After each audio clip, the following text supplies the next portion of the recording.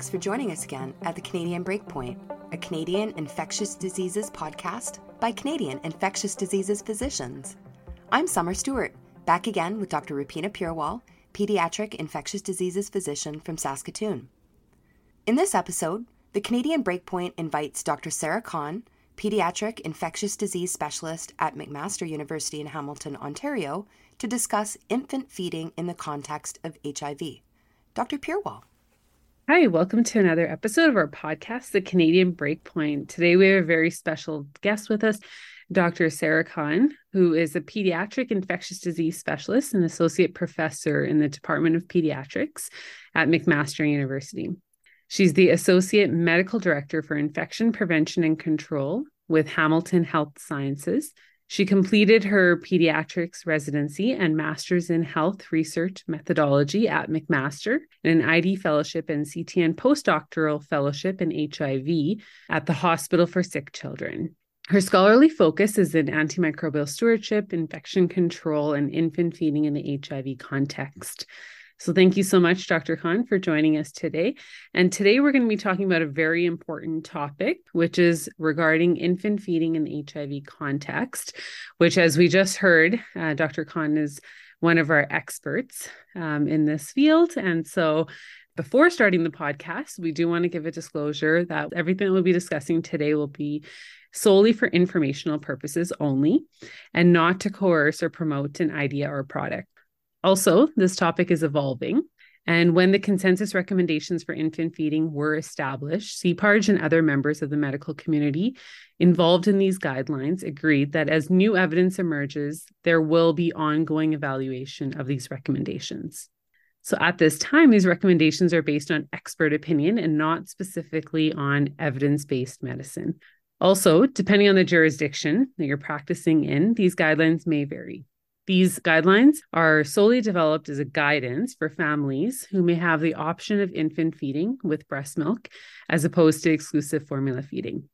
This assessment is based on a case-by-case assessment and requires the involvement of a physician who's familiar with risk assessment in HIV care.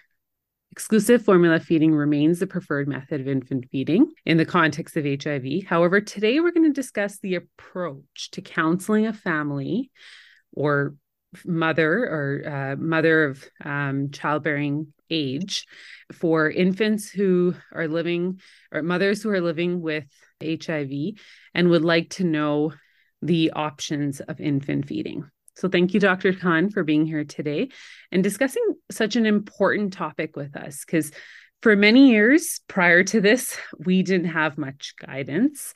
And a lot of our centers have been providing care for mothers with HIV, but do not have really the other expertise or really an approach to this situation. And I think it's coming up more and more. So without further ado, I do want to start by just kind of discussing why these consensus recommendations, or why do the committee members decide to come up with these consensus recommendations? If you can just speak a little bit about that. Yeah, thanks so much for having me and discussing this topic. It's very near and dear to my heart. And I think it's because this conversation has really evolved out of the realization that, the community really had a lot of questions around this issue, but there was a lot of stigma about even talking about it in our clinical conversations. And so I think the committee had decided to come up with these recommendations really from a call from the community that we need more information, we need clarity on what is and isn't appropriate, because many women may have delivered in different contexts and be counseled very differently in different settings. And then they arrive in our clinical settings here in Canada and are told potentially very different guidance. And I think until there's clarity and there's really fulsome discussions with the community and their respective providers, are we really sort of missing a big part of what's so important to women living with HIV in their mothering experience. So I think it sparked from a call from the community, but I think it was a recognition on the provider side that we need to understand this issue better and fully unpack it.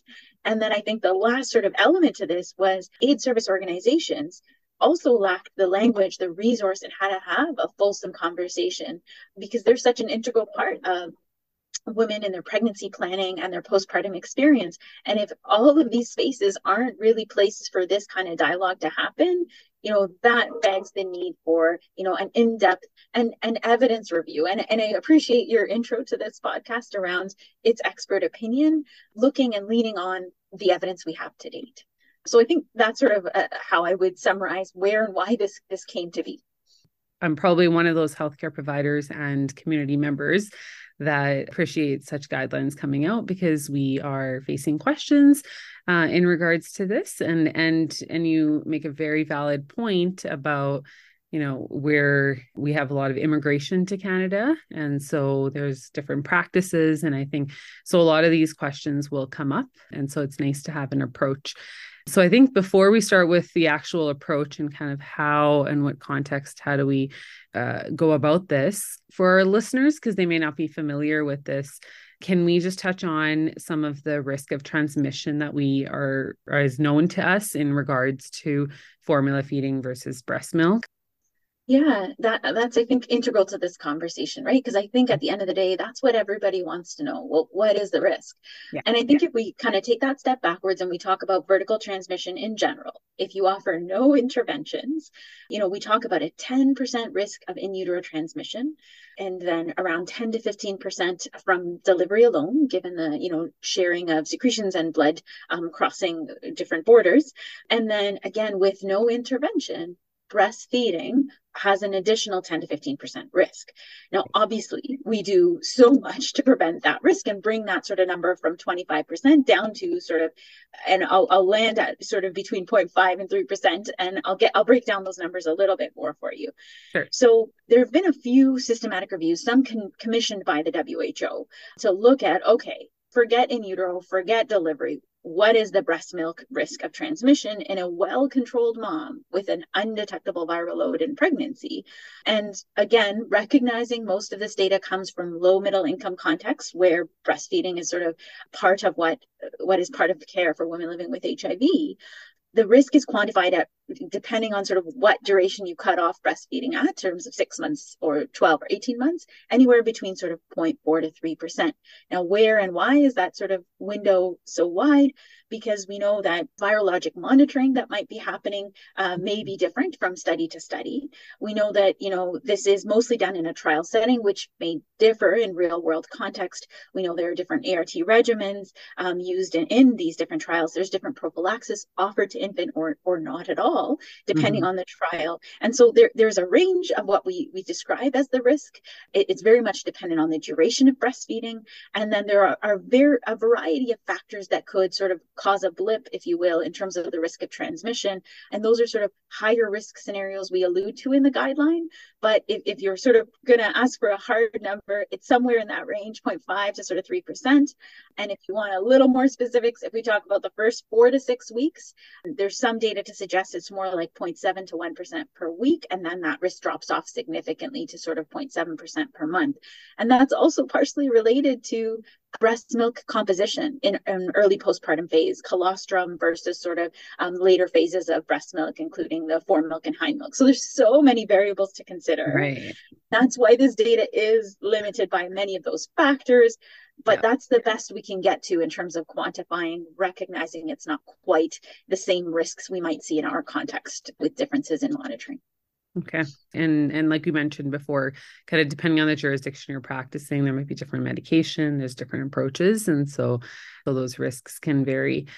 So in terms of when a family or a parent asks a prenatal physician or an obs-gyne questions in regards to, infant feeding options, can they use their own breast milk in the context of feeding? How would you approach this situation? And so what factors do you think that those physicians and those caregivers need to take into account?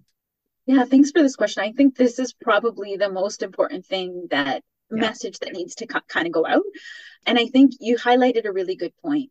This is all about setting us up for success, setting everybody up for success. And so making sure these conversations happen as early as is reasonable in pregnancy, and really with both the maternal and the pediatric providers that will be involved in this conversation, right? Because there are multiple players that are part of setting this up for success, right? So I think that's kind of a priori what I would want, a key message I'd want to get out. okay, so we've got all the people at the table and we're starting to have this conversation, and we really want to have it in the depth that every woman should be counseled on to sort of help navigate this complicated decision. I think there's probably about sort of 6 key things that we agreed as the group that we would really hope are part of these conversations. And one is that one we touched on already. Why is there a difference in guidelines in high versus low resource or low middle income contexts? Because I think a lot of women come to this table with sort of this, do you guys in this context just not get that it's possible? And that we've heard that from women. And I think that's a really important question that we sort of need to bring to light, that there's a reason why there are differences. And it's because we're all sort of looking to the best outcome for mom and baby in the end, right? And most of the trials are based on HIV-free infant survival and the recognition that there are a variety of causes of infant mortality in low middle income contexts, and why breastfeeding is actually preferred because of the malnutrition, the dysentery, the challenges of getting potable water, right? And so explaining, I don't know if you have to go into AFAS criteria, accessible, feasible, affordable, safe, and sustainable, but really the point being, yes, you may have been counseled one way in one pregnancy, and this is the reason why it's different in low middle income contexts, and the reason why we suggest or recommend formula feeding for women living with HIV in high resource contexts is because it eliminates that risk of postpartum transmission. Not to say that's the only sort of way to go, but this is why there are differences, and that needs to be sort of laid plain a priori. Once you've sort of been able to get through that part of the conversation, I think it's important to talk about, okay, so what is the risk and why is there a risk of breastfeeding transmission if a woman is undetectable, right? Because I think that emerging conversation of U equals U for sexual transmission is so important and is such an important element of HIV education. But it doesn't necessarily apply in the breastfeeding context, and explaining why that is, because we know from some of the breast milk science that has been done that even a woman with an undetectable plasma viral load may have cell-associated virus. And cell-associated virus means those T cells, those white blood cells in breast milk that are such an important part of why breast milk is good for sort of the immune system of the infant, is also why HIV transmission could be occurring, because yes, antiretrovirals are effective and reduce cell-free virus, but they do not eliminate cell-associated virus. And because there's such an important immune component of breast milk, those T cells are there, and that those T cells can actually be activated through the process of lactation. And so again, those T cells can sort of be turned on and be producing more active HIV upon lactation and upon ingestion by the infant. So explaining why virus can be in breast milk when it's not detectable in plasma, and then all the other elements that can further increase the immune response, either in the breast component, like mastitis, blocked ducts, cracked nipples, or inflamed nipples, and similarly immune activation or mucosal inflammation in the baby, so oral thrush, HSV stomatitis, gastroenteritis, all of those, infections that could happen to any baby that could further increase the risk of cell-associated virus transmission or even cell-free virus transmission into the infant plasma component.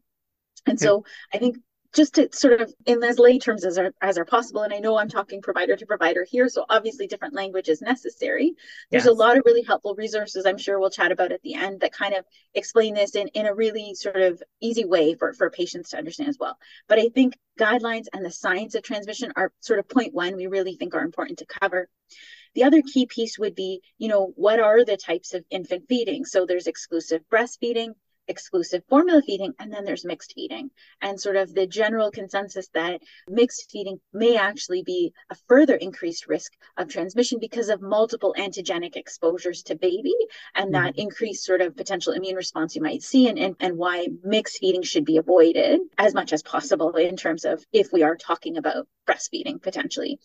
I think the other sort of important element of that is really sort of walking through your patient around what it might look like if you formula feed, and how you can, safely access formula. Most provinces, not all, have free formula for women living with HIV for a full year. And so making sure they know how to mix formula, how to safely clean bottles, like some of the stuff, we take it for granted, but, women have voice that, like, I didn't know what to do. I was just told this is your formula. figure it out. Right. And whereas there's a lot more supports for breastfeeding for the general population. So we should be offering similar degree of support for women that may choose to formula feed. And the other element I'd add around what it might look like is, can we do lactation suppression? Will that help? Because you can take cabergoline, a medicine, shortly after delivery, so you can kind of shut down breast milk production. So there's not that added element of, some women have described it as trauma, that they're lactating but they can't feed their infant, and that's a real issue that we can address. Like, we can manage that for women.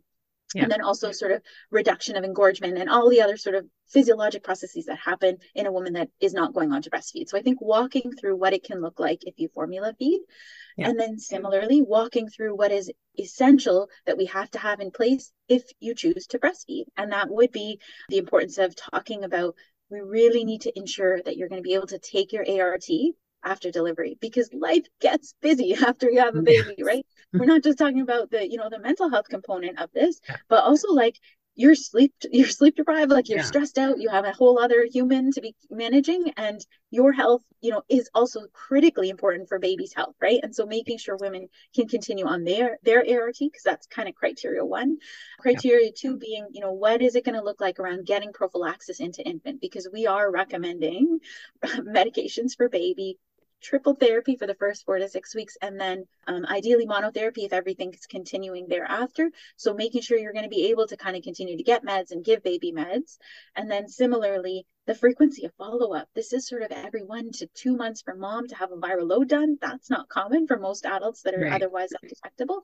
And same for baby, testing and blood work on baby, because we have to make sure there's no toxicity from the ART, but also that there's no transmission that's occurred, because again, treatment would definitely differ in that context. And then the other element of setting a woman up for success. So a lactation consultant is probably critical to make sure that mom knows how to ensure that she's making good and adequate milk, baby has a good suck and swallow, a good latch, nipple health, reduction of mastitis risk. All of those elements are so important to, again, set this pathway up for success. So I think those are really critical counseling elements that need to be clear for both pathways that might evolve, and then what triggers might merit a reassessment of the plan. So, if we are running into issues of a blip in mom's viral load, or running into, serious mastitis, serious infection in baby, that is now putting that risk number we may have talked about earlier into sort of a risk level that maybe is not in keeping with the goals of care from both the mom and the provider's perspective, but really laying clear what this is going to look like and what might be pivots in our pathway around when we may have to sort of consider stopping breastfeeding, or pumping and dumping for a period until we can get things back in control. There are strategies we can talk about, but I think everybody kind of needs to be going into this eyes wide open with clarity, and then can we feel that we've really empowered a woman to make a fully informed decision and make the choice that's best for her family, and safest for sort of long-term outcomes for baby as well. Yeah, and I think you make a really good point, because even in my own practice, we see, sometimes we'll get a consult or we'll get involved very late in the course. And at that point, it's, the baby's delivered, the first feeding has to occur very quickly.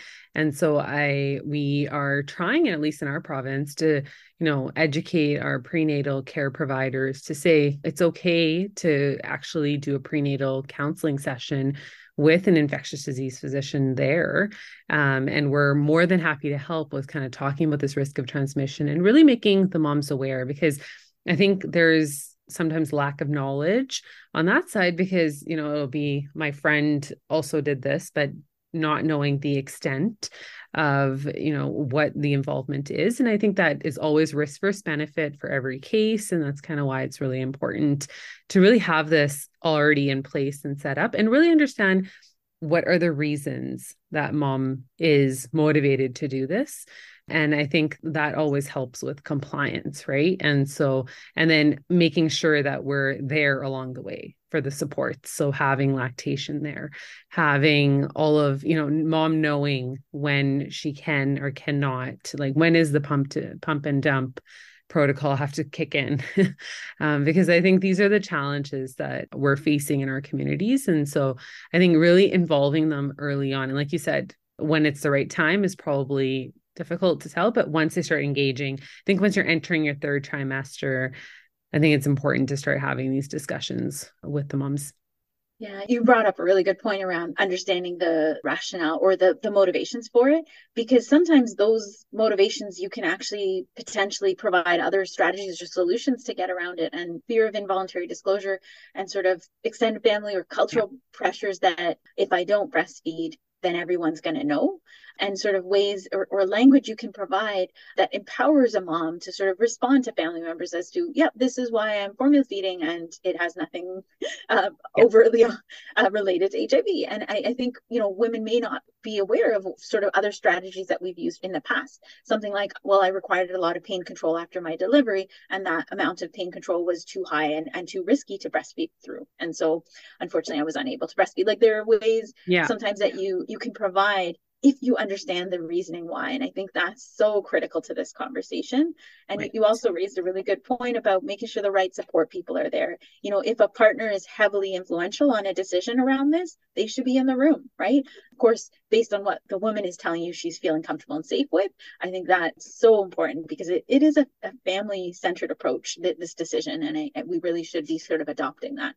And I think really understanding the risks with mixed feeding is important too, because I think a lot of us in the initial days, your milk isn't in.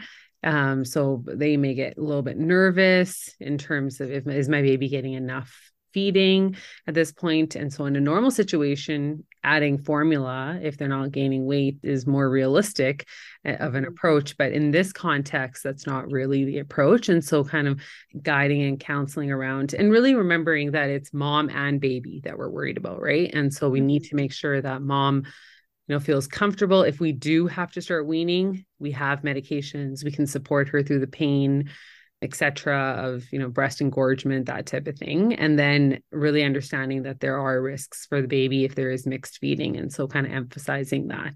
That's what I've noticed in my practice too.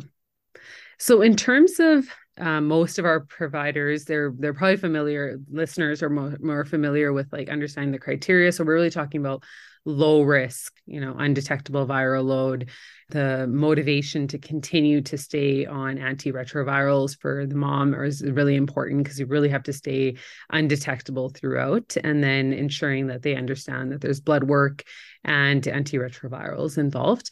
Are there any other criteria that should be met for women or for clinicians to kind of say that, yes, breastfeeding, I can go ahead and have these discussions? I think you kind of hit the nail on the head there around the adherence, the ability to kind of have both the monitoring for both mom and baby throughout. And then, in some situations, add this as sort of a supplement to the guidelines is for some women, you might want to have them sort of sign this agreement. And it's not necessarily because, medical legal from a provider side, it's for the woman to really kind of be clear on what this is going to look like.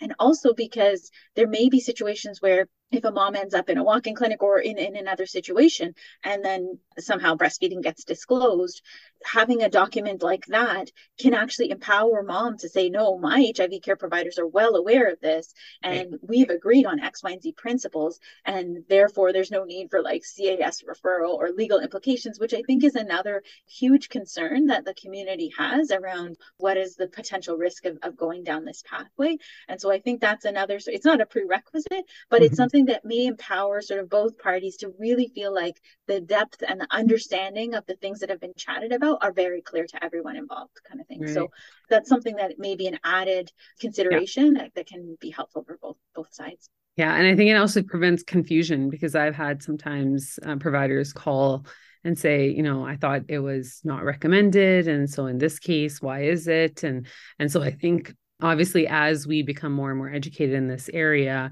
and really understanding this and having these consensus recommendations, I think is one of the first steps to, really raising this question and bringing it up. Because I know when I did my training in infectious disease, we didn't have a lot of recommendations or official expert opinion on this. So I think this document has definitely changed and helped my practice. So I think it is probably the same for many of our listeners out there. So going back to the consensus recommendations, we talked a little bit about after the counseling part, so with families, and what the recommendations are in terms of like what this really means for their infant. We talked about blood work. I think an important change for me in the recommendations was the preferred ARTs that were recommended for the infant versus kind of the alternative recommendations. And so for our listeners, because we're really used to having triple therapy the entire duration of breastfeeding, whether that's 3 months plus. And so some of the recommendations, you did mention that the risk of transmission in that first 4 to 6 weeks weekly is a little bit greater.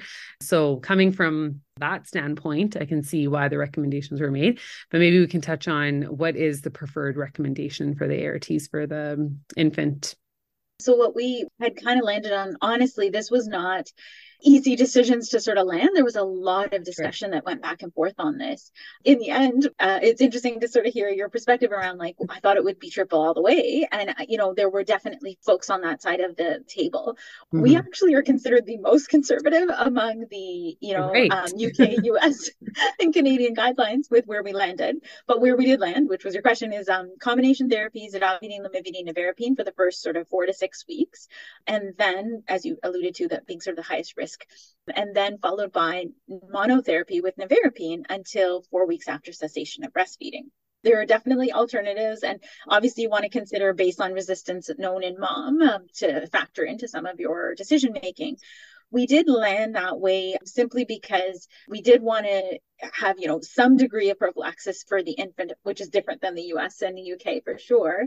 But did the risk merit triple the entire duration and the potential risk of toxicity, right? And also the reality that there may be situations where risk could kind of go up transiently, like we talked about, and having that sort of safety valve of going back to triple in those scenarios was sort of that medium ground we felt that was reasonable based on what we understand today. That said, I think this needs to be reevaluated as we get more data, and this is sort of what we landed, and it's not perfect, and one can definitely consider the alternate regimens that we propose, which, as you alluded to, is triple the entire duration. But I think that we did want to leave some leeway for a provider to consider individual patient risk factors and factor that in, of course. And for somebody who practices this, I feel like one of the rate limiting steps of having to stop breastfeeding is actually side effects from some of these medications. And so, really seeing that the consensus recommendations we're kind of aiming towards reducing the number of medications after kind of that highest risk portion of weeks. I think it's nice to see that we have an option now. Not saying that any of the other medications continue, like nevirapine also has some risks, but we see less like bone marrow suppression, which is one of probably in my practice, probably the number one reason I've had to stop and have mom wean breastfeeding. And it's disheartening because they put in all this work and this effort and, they agreed to having the infant have such frequent blood work, but then you get to this physiological nadir, which gets exaggerated. And then the problem becomes you just have to come off because you can't sustain, the bone marrow at that point. Mm-hmm. So is that something, was that weighed in when the recommendations were put together? That was definitely a huge factor because, what really benefit are we achieving with the triple at that phase compared to sort of the risk of toxicity? And so I think that played in significantly in terms of a rationale for, are we attaining that much more risk reduction by the addition of triple for the entire duration? And so that was a huge factor as to sort of why we felt that the risk reduction was adequate enough with nevirapine alone. And then I think we've answered some questions around, when to obviously pump and dump and when should we discontinue breastfeeding. So I think where can we find these consensus recommendations? Because I think having this document available is super important. And then what other resources can we provide either families or providers, right, to give to families? So we definitely welcome readers to check out our published guidelines, which are in JAMI. You can, I think, do a quick Google search. That's how I typically stumble on them again. So just like Canadian CPARG, infant feeding, HIV guidelines, JAMI, you can search that up. And then similarly, just to sort of see how other, models exist, there's definitely the WHO, the BIVA, and the DHHS guidelines for the provider sort of space. And then in terms of patient populations, the OHDN and CADI are actually currently working on a more specific resources. But in terms of what currently exists, BIVA has a nice little leaflet. It's called Healthy Mums, Healthy Tums that you can search up. And then similarly, CADI has a prevention page on pregnancy and infant feeding. There is a consensus statement out of the WELL project that speaks to some of this risk, and that's another way to sort of look at this conversation as well. But I also would urge providers to take a look at the mothering study as well, which is now, I think, over a decade old, but I think it's still relevant to these conversations. And I think only when you start to understand the complexity of this issue do you start to see why this investment in time and energy around this is so important. And I think the mothering study is sort of a seminal study that really hit the nail on the head of like how important of an issue this is for women, and therefore as providers how much we need to start really speaking to this issue in more clear terms. No, that's fair. And I know that our listeners are probably asking, so how do we what's the future of feeding in this context, in the HIV context, and is there something that providers can help with in terms of like surveillance, right? Because if there's ongoing, like, could we submit cases somewhere? Is this in the works? Great question. So there was a case series that the Canadian data that was sort of pulled together and published. We also contributed to a US paper that combined both the Canadian and US experience around breastfeeding. But you're right. I think what we really need, and actually that's the last recommendation of our guideline, is a true sort of fulsome data registry. I'm really cognizant of the word surveillance in this context, but we're really sort of trying to get to that point where we'll have a fulsome registry where we can really collect these essential data points that can help us inform, what is or isn't, the best practice here. Because what we have is expert opinion. What we need is real world experience, because a lot, as we mentioned, those RCTs, not in our context, not necessarily generalizable to us, but we're all getting more experience with this, and from that we should all be learning. And so we're working towards that. We're asking PI for that funding. But as HIV care providers, if you're asked to submit this data into a registry, we know it's extra work, but we really think these data points are so integral to collect. So we ask that you support any initiative if you're asked to collect some of that data for this important evidence that's in evolution. There are other elements that I think still are needed in terms of the breast milk science. Like we need to know, what is those risks in the first few weeks? Is there a difference between foremilk, hindmilk, colostrum? What ARTs are truly getting through breast milk and what aren't? What is the risk of resistance because of ART exposures to the babies? So I think real Canadian or at least high resource setting data on this breast milk science needs to be done. And I think a lot of different groups are looking into that. I think that's such important work that hopefully will get funded and supported by clinicians like yourselves in enrolling patients to these studies. And I think that there's more to come. I think that knowledge translation, how are we communicating this to our patients? How are ASOs able to leverage and use this data in terms of really packaging this in a way that's meaningful to the community and helpful to the community? We need to have anti-racist and anti-oppressive approaches to this conversation. There's very different cultural nuances that need to be considered, and much important social science work that needs to happen in that realm. And I think, we're all looking to the broadly neutralizing antibody question and whether that will really make breastfeeding sort of simpler and easier. So I think there's lots of exciting data to come. And I think as HIV care providers, staying up to date on this and bringing forward ideas and contributing to this work is going to be so important. No, a fantastic point. Yeah. And I think, and this is just the start of, we've seen a lot of changes in, HIV care, especially in the pediatric world, over the last few years, especially since I've been practicing. And so I think you make a really good point in like staying up to date. And one of our reasons for this podcast is to help our listeners do that. And so we are so thankful that we had someone come from an expert opinion side of things and really helped us understand some of the consensus recommendations. And I think a lot of us, don't have a lot of information in this field.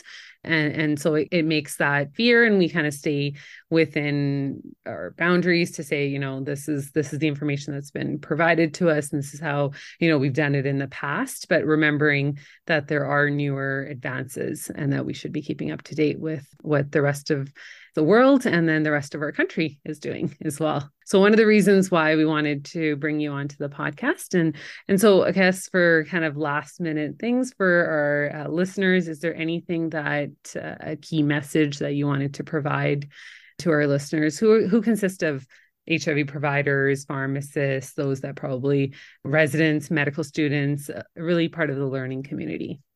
I think what I've learned so much in doing this work has been we need to be listening to the community, because they're the ones, their voices are asking these questions before we even think about them, right? And I think even in our clinical encounters, there needs to be a lot more listening and a lot less talking. And I feel like I talked through like a lot of things here, but you brought up that really important point of like, what are the motivations that are driving these decisions? Because until we understand what the community is facing and what their, concerns are we going to be able to sort of address or meet those needs in terms of the clinical care component? So I guess that's sort of a learning that I've continued to sort of do throughout this.